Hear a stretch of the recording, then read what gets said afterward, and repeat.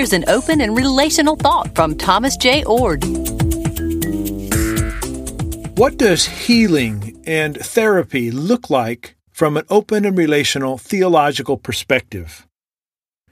That's the question one of my doctoral students, Ryan Lambros, is exploring.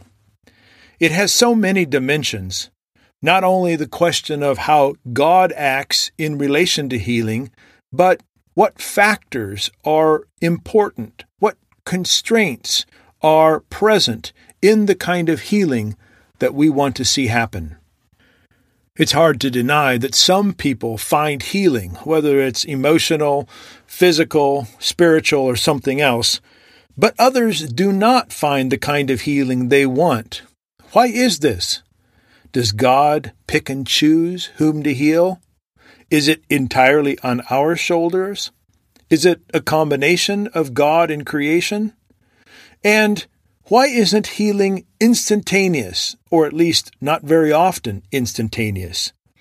Is there something we need to learn about the process of healing, the ongoing work to overcome obstacles and problems that we encounter? And what about the question of trauma? Often we deal with trauma of things that occurred in the distant past. Is trauma overcomable? Can we be healed from memories? These are the kind of questions that open and relational theology addresses in various ways, and Ryan's work is cutting edge as he considers the various questions and the possible answers that can make sense of our lives and how God works in them.